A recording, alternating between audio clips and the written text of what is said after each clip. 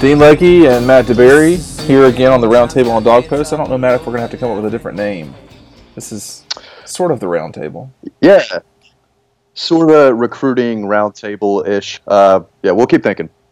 We'll figure that out. Maybe, whatever. Yeah. So, Matt, we both got a chance to see this past week Georgia's open practice. I do kind of want to start there, and then we'll spill into recruiting, which by the time folks hear this, recruiting's so ever-changing. You just never know what will happen from one day to the next. But right, what was your overall take of that practice on Saturday? I thought it was a really good practice. I thought they were energized. I thought it was really well organized. A lot of guys running around. Again, I really like the energy, and I think we talked earlier. The size that they've put on is really it's crazy. The offensive line is huge. The defensive line weren't as big, but they showed some athleticism, I thought. And the young guys stood out, too. A lot of the younger guys stood out that I saw. So a lot of good stuff to take away from that practice. What did you see? I think the biggest thing was the size. Maybe I'm kind of overdoing it. I was talking with someone this morning about Clemson's defensive line and the size and so forth, or not just how good they are, kind of. Right. I said size, thinking of Georgia, but It will be a curious thing to see. I was talking to them about Clemson and Alabama in the game that they played last year, and I still have actually not watched that entire game. I know Clemson did not. They had a hard time doing what they wanted to do at the beginning of the game. And everything just kind of went from there. But I said to them, "Well, what's going to change? Could you run on them?" And his answer was no. And I said, "Well, what's going to?" And they said, "Well, I think the offensive line is going to get better." And I guess my whole global point in even bringing that up was it does seem to me like you got to have both. You got to have both. Right. You got to have the offensive line and the defensive line in order to get to where you need to go. I mean, this thing looks like a three-way fight right now between Clemson, Georgia, and Alabama. And I don't know where Ohio State fits into this right now, Matt. I mean, do you think that it's got to matter some what's happening up there?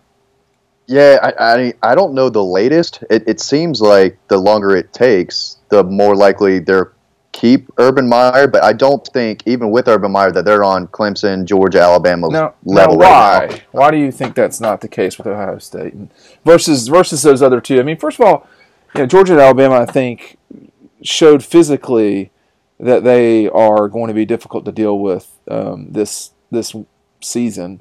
Clemson's not that far behind. Why is Ohio State not, in your mind? Just looking at, I went back and looked at some of the recruiting the last 2 years. I don't think that they can dominate along the line of scrimmage. They've got some talent at the skill positions. I question the quarterback play coming in right now. So I do think Ohio State was going to take a step back before this whole, Urban Meyer stuff, the assistant stuff came about. So I think they'll be better than Michigan. I think Wisconsin might be tough for them this year. Penn State will be pretty good too. But, yeah, I'm not all in on Ohio State. Clemson, on the other hand, we know they've got the dominant defensive line. I think the offensive line, it maybe not a question mark, but I don't think it's a strength of their team. Right. Whereas Georgia and Alabama, Georgia's offensive line should and probably will be dominant. The defensive line still is getting there, but they do show some athleticism. Alabama, I mean, that's still the offensive defensive line is two of the best out there. So, yeah, I think if you're combining, I think Georgia is. I'm sorry, Matt. We're on a delay to some degree. This is the new world of technology.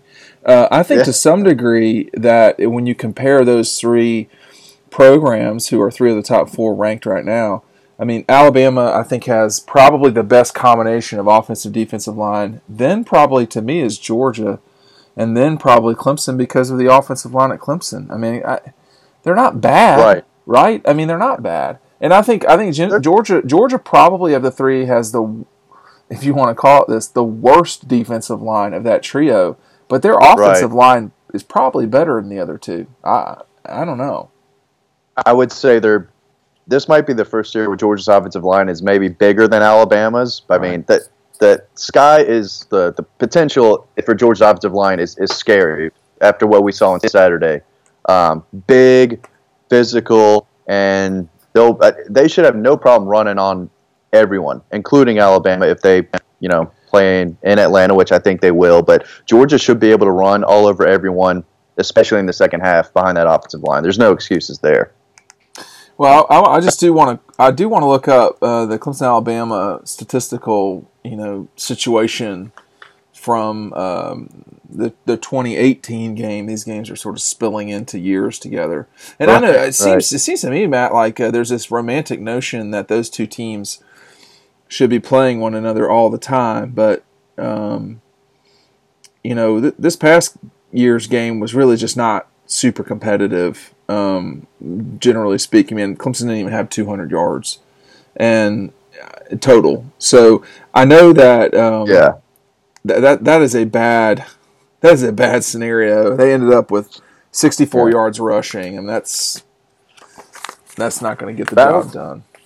I don't even know who their starting running backs are going to be this year. I was trying to think of Clemson running backs, and they're decent players, but their skill is on the skill players, the receivers on offense. And we should be looking forward, but I do want to just point out that last year in that Clemson Alabama game, Kelly Bryant was the most featured person. 36 pass attempts. He carried the ball 20 times. Now there's several of those are sacks. I could only imagine. It looks like 1, 2, 3, 4, 5 sacks. So 5 of those 19 are sacks. But had Adam Choice back there, Tavion Feaster, Travis. Yeah. So they don't. ETN. Yeah. I'm sorry, ETN. Yeah. There wasn't a lot of, there wasn't much there. Right. And I will say that I would be curious to have seen Auburn play Clemson up there with a healthy Kerryon Johnson, but Clemson won the game. They deserved to win the game. They were a better team that night. I don't think anyone was beating Auburn on that night in November at Auburn when George was there. The Georgia game, yeah, I remember that well. Oh yeah, yeah, they were pretty lights out, but Georgia's offensive line is big. I think that was the point we were getting to earlier. But I do think Jake Fromm played a lot better against Alabama than Kelly Bryant did, for sure. There's no question. He definitely did. When you compare the situations last year, Georgia ran for 133 yards against Alabama. Jake Fromm went for 232. He was, he made mistakes, no question. But, Alabama was able, believe it or not, to be functional on offense. They had 141 yards rushing and 121 passing. They did not ask Jalen Hurts to do a ton. And, Georgia with 133 against Alabama's run game would make you think that they could probably run somewhat similar to the way that they did against Alabama last year if they were to play Clemson in the fall. Do you think there's any way we don't see a Georgia-Alabama Part 2 in the SEC Championship game again? It seems like Georgia has a really easy path. Maybe someone, Alabama trips up a game or two. I don't see it, but it's looking like a collision course again between those two teams. Yeah, and it's not getting as much national attention. Everyone seems to be completely in love with this notion of Alabama-Clemson 4, just the same way they were in love with LSU-Alabama all these times. But right.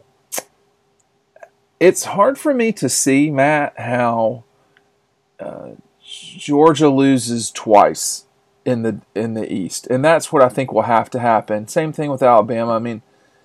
Bama could lose to LSU, but LSU's going to lose at least twice, I think. One of them probably to Georgia, possibly to Alabama, whoever. To Auburn, whoever. But I don't see. It's hard for me to see how Georgia and Alabama don't meet up in Atlanta. That game is far more likely than an Alabama-Clemson matchup. I think that kind of goes without saying.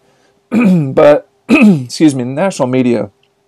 And what I mean by that is particularly ESPN. They get hooked on a particular thing. They want to see a particular thing, I guess, and that's how it goes. But Georgia Alabama is going to be a clash to the Titans for sure. And the person I was talking to, and I'll let you talk for a second here right after this. Yeah. The person I was talking to said, "Hey, I just don't think you can go right at Alabama and beat them. I think Georgia can. What I mean by that is that's the only way Georgia can play, so they would have to beat them that way. And they nearly did last year for sure. I don't know if anybody else can go straight at them and beat them because there's not a lot of teams. LSU maybe, but there's not a lot of teams built like these teams." Right. I mean, Kirby knows how to build a championship team. He's doing it. And what we saw on Saturday, again, it's just, I think it was the second day of fall practice. Yes. But they looked like a championship team. They practiced like it, and it's going to be really hard, even for Alabama, to beat this Georgia team once they start clicking and get better and better as the season goes on. Because, again, I think they should be able to run on anybody. And so you're not going to stop them, Georgia's run game in the first half. You're certainly not going to do it in the second half.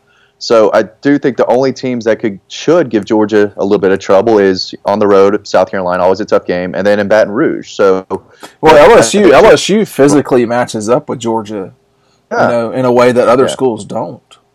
Right. I think Georgia should win that game. They're more talented, but that's going to be a really physical game. But that's what Kirby's built Georgia to be a physical team who can win those physical battles, and in the fourth quarter. They did a lot last year. Obviously, we saw what happened in the championship game, but, I mean, Kirby's telling the guys that. He's reminding them of what happened, and, I mean, it's hard to have a chip on your shoulder when you're this good, but, it's, Georgia knows what happened, and they're on a mission. They look like they were on a mission on Saturday, so. Well, it's so long away it's really a long way until they actually play games that matter. I mean, the Austin Peay game won't really matter. There's not a lot of great opening weekend games. Alabama is playing Louisville. There's just not a ton of great games. Miami and LSU is a curious game to me. I don't know what to make. Go ahead. Who's Auburn play? Auburn's got Washington? That is the best and most consequential game of the day. I mean, of the weekend, probably. I mean, that is a huge game. Yeah, that'll be a good one. That'll be a good one. I think a lot of people are really high on this Washington team, too, so we'll learn pretty early on if they're for real or not. I think they are for real, but I got to tell you, if they don't beat Auburn, that's a tough blow for the Pac-12. And, I mean, nationally, I think the biggest game should be Auburn-Washington, but it will be Michigan-Notre Dame. That will be hard to turn your head from. We'll be getting back to the house right as that game kind of, hits halftime probably, but we'll be able to say that. I'll be watching Davis, I guess, that night too, which we'll talk about in a little bit. So we should actually just get into that. I mean, the whole point is we are going to talk about the team. For sure. I mean, you cover the team just like everybody else. Well, you cover the team on a weekly basis. You don't necessarily cover on a daily basis. You do cover recruiting on a daily basis. And I guess right here will be the first place that I will share our aggressive schedule. These are the people we anticipate seeing this fall. And Matt, just let me... These are games that we're going to, before Georgia plays South Carolina, these are the prospects we are going to see on Dog Post and be writing about on Dog Post. All right, you ready? You got your pencils out? Let's do it. Okay. All right. So this is one poor Matt has to deal with. The first one is just Nolan Smith, Jaden Hazelwood, John Emery, Dominique Blaylock, Ryan Davis, Jalen Perry, Bill Norton. Not Bill Norton. We will not see him before South Carolina. Ryan Godey is not before South Carolina. Julie Nixon tomorrow, right? Well, hold on. I got a long list here. JT Bertrand. Okay. Yeah, JT Bertrand is before the South Carolina game. Xavier Truss. Zion. Help me with the last name.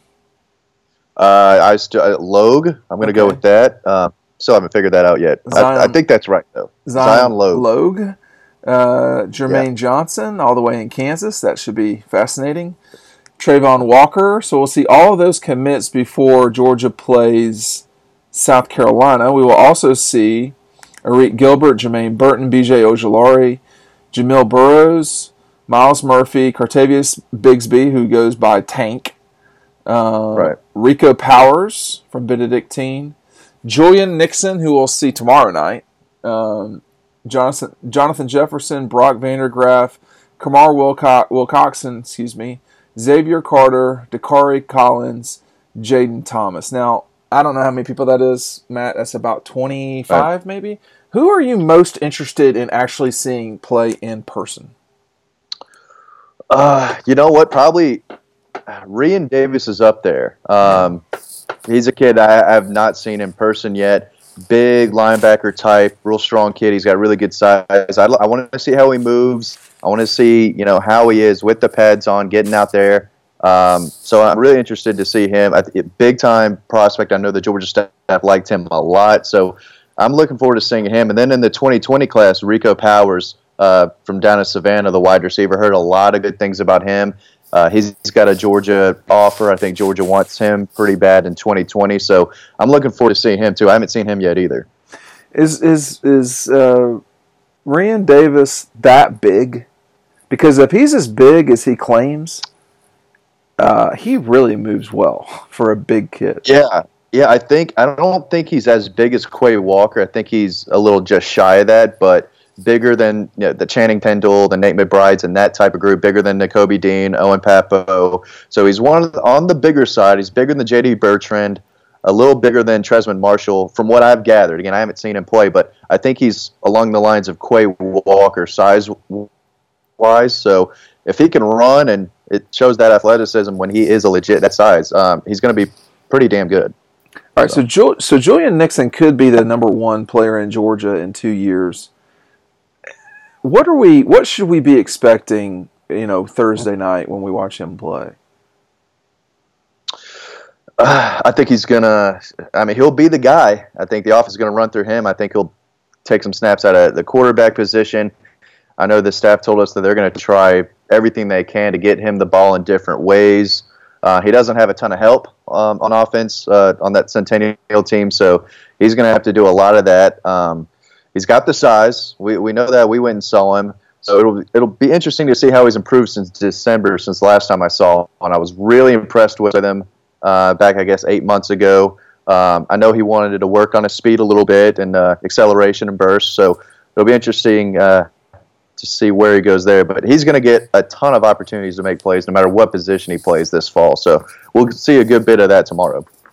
What do you look for when you're watching a defensive back? I'll sit here and say this, admit this publicly, no problem. That's the one spot where I really have a hard time knowing what I'm looking at. So, athleticism is one thing. Brandon Boykin, guys like that, I think are relatively obvious.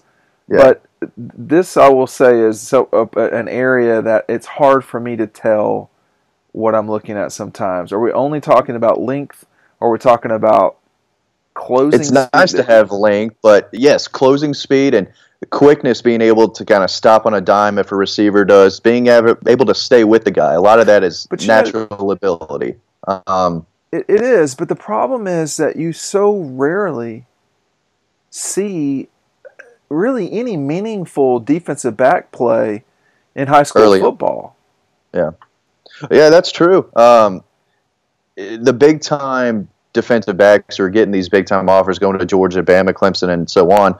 In high school, they don't get a ton of opportunities because the teams aren't going their way, like you said. So, if you see them, they're probably coming up and making a nice stop against the run or something like that. But it's not like they're getting a ton of opportunities to go and make some interceptions or get beat at all. You're not going to really see that from a big-time, DB prospect. So, it is tough, and maybe that is where the camps really come into play. You see, an elite DB going up against an elite receiver instead of some Joe Schmo that on a random Friday night. So, quickness, closing speed. I like to see if he's got that mentality, that killer instinct a defensive back has. Wants to go up against everyone.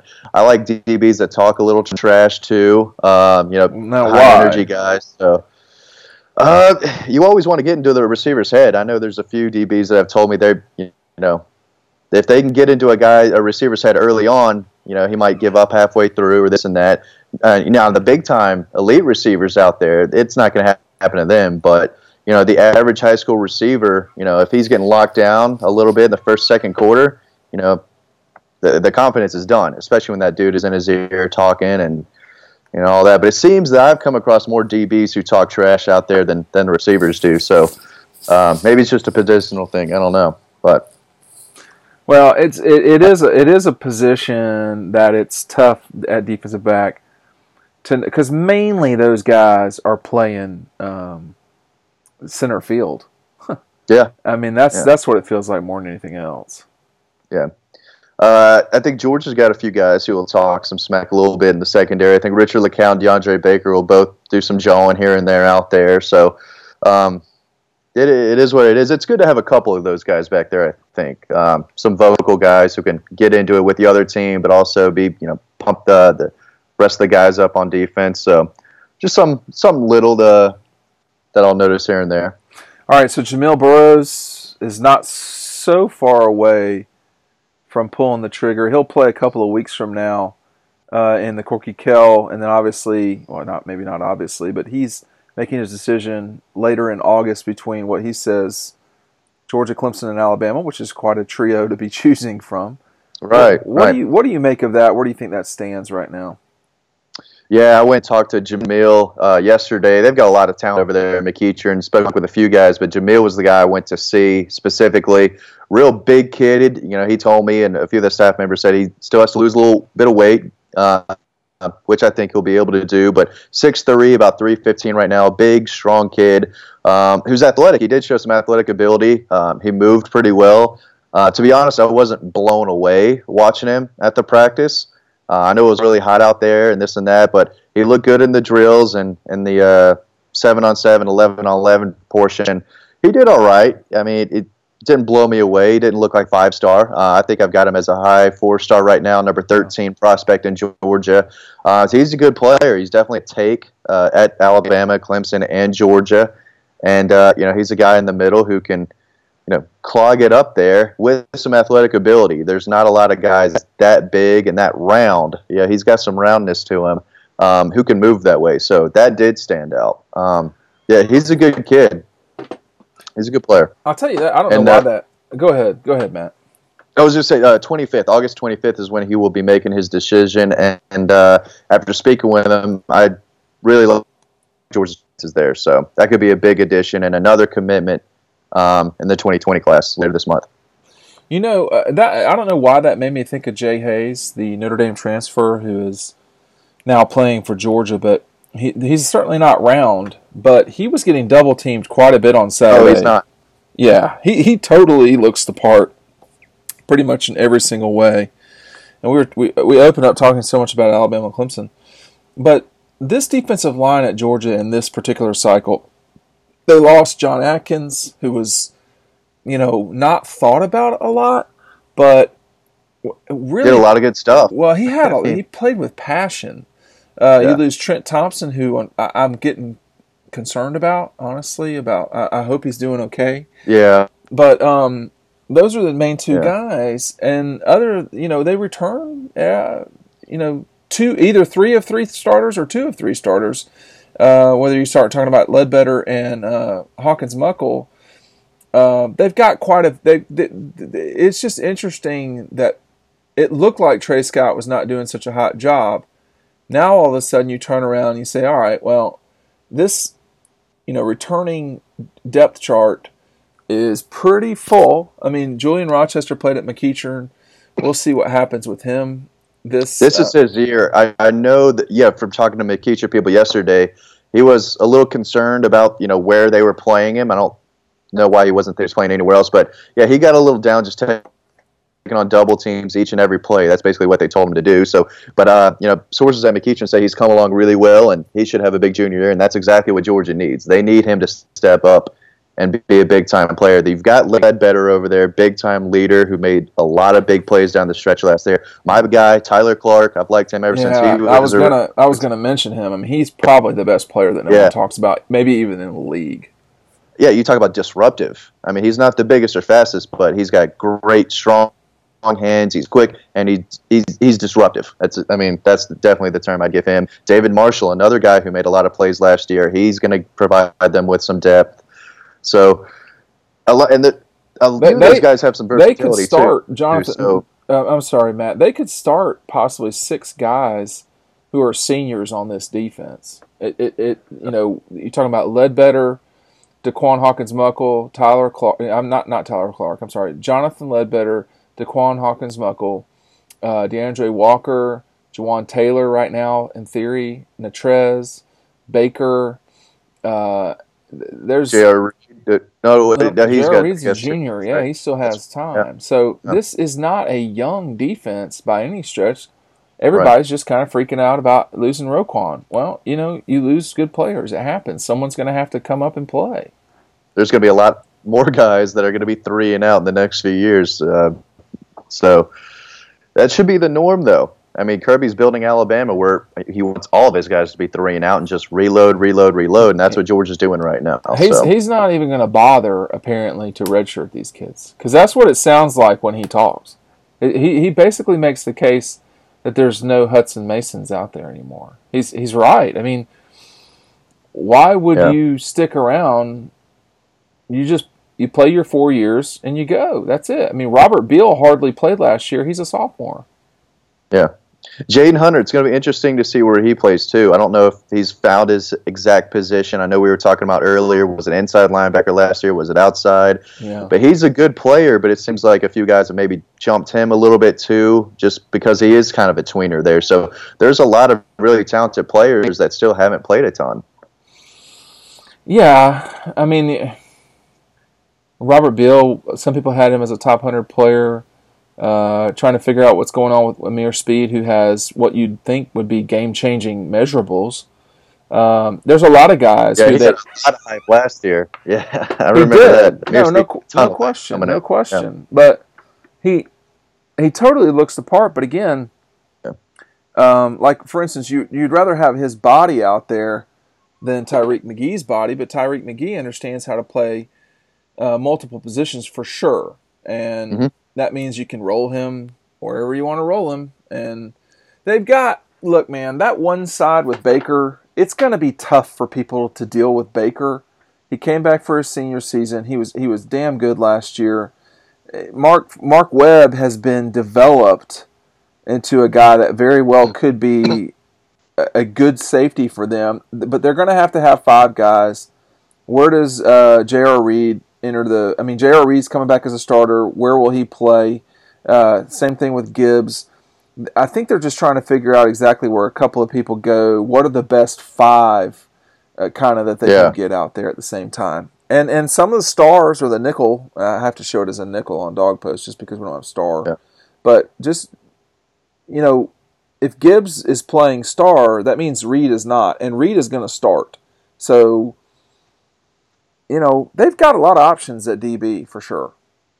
And, they're good options. I don't think it's like they're struggling to find 5 guys to put out there. Whoever plays has earned it because you had to beat out a lot of other talented guys to break the starting rotation. So they're good problems to have right now. There are. And you go back, to the situation at the offensive line.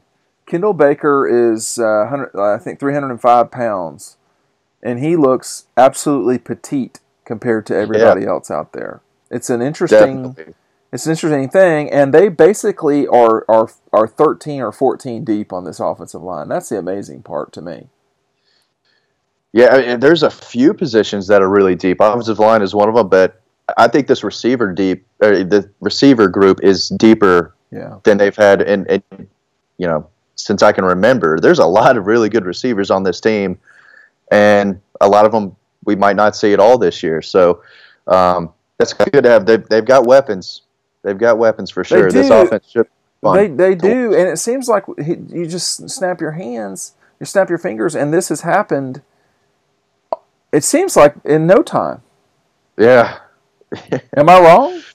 No, you're not wrong. And I think just going back the past 13 months, what Kirby's done is incredible. I don't know if Nick Saban, Urban Meyer, Dabo have done what Kirby has in 13 months. I got to go do the research and write a big thing on it. But from last, I guess, June till right now, so 14 months, yeah, that's not a long time. And he's just brought in so many elite guys here and has really changed the program from that standpoint. So, well, and Nick Saban did do that in 2000 with his 2008 class. I don't know if he did it within a year.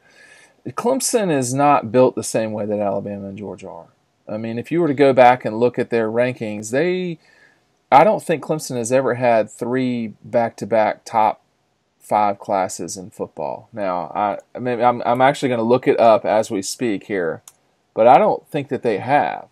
I'm not super high on this 2019 class they're bringing in. I don't think half of their 2019 commits could sniff a Georgia offer right now. So why? What's going on there? Like Logan Cash. He's from Winder Barrow. So how far is that from Athens? Not far, right? Kind of around the corner. 30 minutes. He's been to Athens. Okay, 30 minutes. But he didn't have a Georgia offer, and I'm blanking on a few of the guys' names. They got Ray Thornton, a 3-star out of Alabama, committed to Clemson. The Calhoun linebacker that I don't know much about at all. He got a Clemson offer and jumped on it. A lot of guys that Georgia never even really looked at are getting committable offers from Clemson right now. It's interesting. It just is not shaping up to be a class that they maybe have brought in the past 2 or 3 years over there at Clemson. So we'll see how it turns. I mean, their class is not going to be the bulk of the 2014 team, but their 2014 class was ranked 16th. Their 2015 class was ranked 9th. Their 2016th, was ranked 11th. 2017 was ranked 16th. 2018 was ranked 7th. And right now, 2019, they're at 6, but they got 22. So they'll probably finish in the top 10, but no, they have not at all recruited like Georgia and Alabama. No. I mean, I don't think they've really recruited like Florida State. I mean, that's the question when you look at the ACC. Is Dabo and them have got to be given credit for what they've done with what they've gotten. Are they now going to be able, with the bridge that they built, are they going to be able to start getting high-level elite recruits? Maybe they would have if Kirby had not been around, but they're going to struggle getting them right now in Atlanta or Georgia with him. Now, I don't think Jeremy Pruitt necessarily enters into the equation, but every little thing matters in recruiting. And I don't know. No, those two have not recruited like Georgia and Bama, and it's really. And they won't. What's that? They won't either. I mean, they're not doing it, and they won't do it as long as Kirby's there. They'll come in and get their guys, right. But it's. I mean, right now Kirby's taking the elite, the best of the best in Georgia, and then getting his hand-picked guys from Atlanta State. So if you're a kid from Georgia and you're able to sign with Georgia, I mean, right now you've got to be one of the best of the best. So that's what he's doing. In 2017, the rankings, Georgia, Ohio State, and Clemson, Georgia, Ohio State, and Alabama since 2016 have been either 1, 4, and 6 and 16. In 2017, they were 1, 2, 3. In 2018, they were 1, 2, 5. So, you got a little Texas in there, and you got a little SC sprinkled in there. Right. In 2017, nobody was in between them, although SC was right on top. And then in 2016, you had Ole Miss in there somehow. But Florida State had a good year. SC was top 10, but.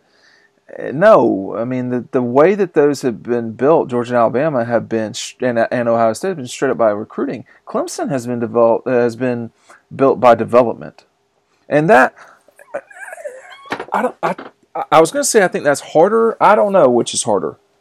I really don't. I think developing would be harder. You got to have the talent, number one, and it's great to develop guys, but you don't want to have to develop your whole class. You need to bring in some elite guys that can make an impact early without you just constantly having to coach them up and maybe take a little bit longer. Well, Trevor is an elite guy, but he's a guy. Trevor Lawrence is an elite guy, but Trevor's at a position you got to develop. See, I mean, like definitely.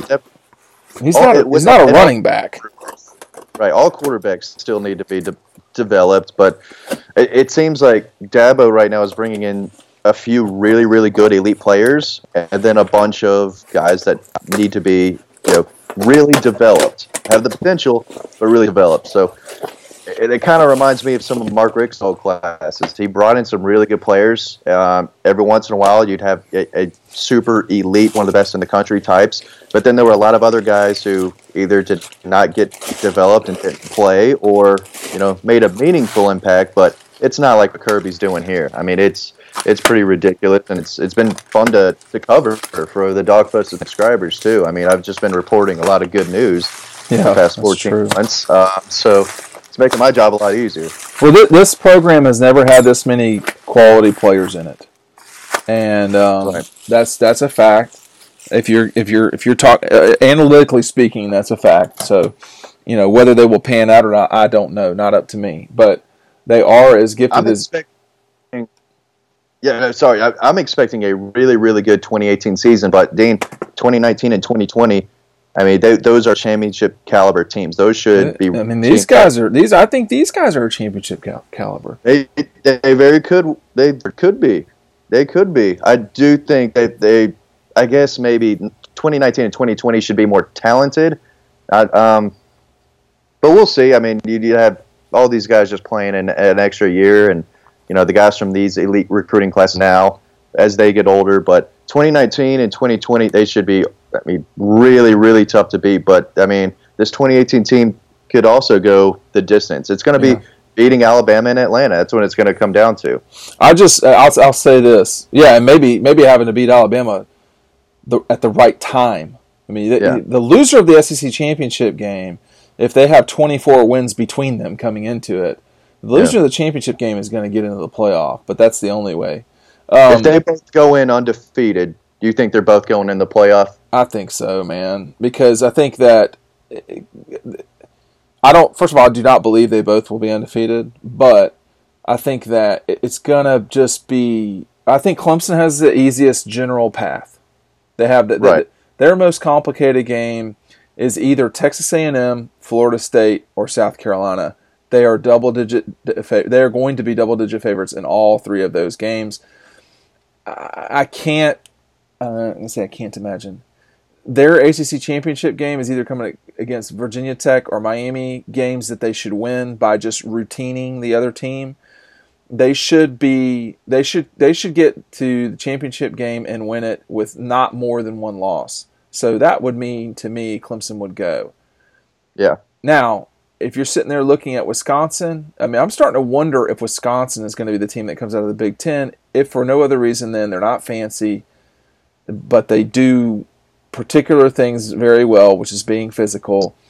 But whoever it is from Big Ten, they go in. I don't think Michigan or Michigan State or Penn State will wind up with just one loss, where you can make the case that the Eastern Division champion could go, but that's out there. You can see that too. I do think that conference will beat each other up a little bit. I think that's right. Yeah. Now, the other question is, if UW loses that first game to Auburn, it's going to be really tough to see how a Pac-12 champion Washington goes over a runner-up SEC if Auburn does not win the West. Right. So USC is going to have to really pick it up and maybe go undefeated out there, but there's just so many strange games in the Pac-12 that can prevent you from... Well, there's also things that happen along the way. I mean, USC could lose to Stanford in the opener. Well, the what's it called opener? The Pac-12 opener. They play at Texas. They have a very strange, but it's at home Friday night game against Washington State. I don't like that. They play at Utah. They could lose that game, although I know Utah is not so hot. Right. And obviously they play at UCLA. So they've got some guys, and they play Notre Dame as well. So there are issues along the way. You look at Georgia's schedule compared to that. No, I mean there's just not a lot necessarily in the way for the Dogs, and there's not a lot in the way for Alabama for what they are. I mean, Alabama's not playing USC, who they beat by 50 in 2015 or whatever it is. And then the other thing, Matt, is in the in the Big 12, who's going to come out of that thing? I mean, is Oklahoma going to repeat, or is someone going to get in Oklahoma's way? I'm trying to think of teams that could. Texas could, in theory. They could. I'm not jumping on the Texas bandwagon just yet. I think they will be better, and I think the program is on the rise. Don't think it's this year. But, I mean, who's the quarterback at Oklahoma? Is it Kyler Murray? I think you've got three. Yeah, well, I don't know, but that's the speculation. You've got 3 games that Oklahoma had sort of better watch. Maybe I'm going to call it 4. They play UCLA at home. They've got Texas in the Cotton Bowl. Of course, they could lose to Texas Christian. I doubt it. They could lose to Kansas State. I doubt it. They play Oklahoma State at home. They play 2 weeks later at West Virginia. They could wind up playing West Virginia back-to-back weeks. The West Virginia game is a night game on Black Friday. Is it at West Virginia? It's at West Virginia. That'll be tough. It could serve as a game where, I mean, these guys lost to Iowa State last year. Yeah. By double digits, right? I mean, at home. So, yeah. Not double digits. They lost 38-31, but they lost at home. So, I don't know. I mean, the Oklahoma can really score. They're really good. But is Oklahoma State going to be able to sort of figure everything out? And they can always put up points. We'll see if they. Well, they can. There's no figure doubt. out a defense this year. But they'll lose. They lose too. I mean, like they'll lose to Oklahoma. They'll lose to Kansas State like they did. They'll stump their toe a couple times like they always do. It happens. They're not an elite program. They're an extremely good program. They play at. They play. They have a strange. They play in Boise, Oklahoma State. But I don't know. The Big 12 and Pac-12 and Big 10 don't. I mean, Clemson, I think, has the clearest path. I also think Clemson can lose a game and no one will care. They lose 2 games, they got a problem. Happens. Yeah, yeah, that's happened every year for them. Clemson's allowed to win 1 game in the college football world, and everyone just kind of, it is. It happens every year. Let's just forget about it on Monday. So you'll see the excuses that will start to be getting made for Alabama and Georgia too, though. See, they'll be given credit for what they did in 2017.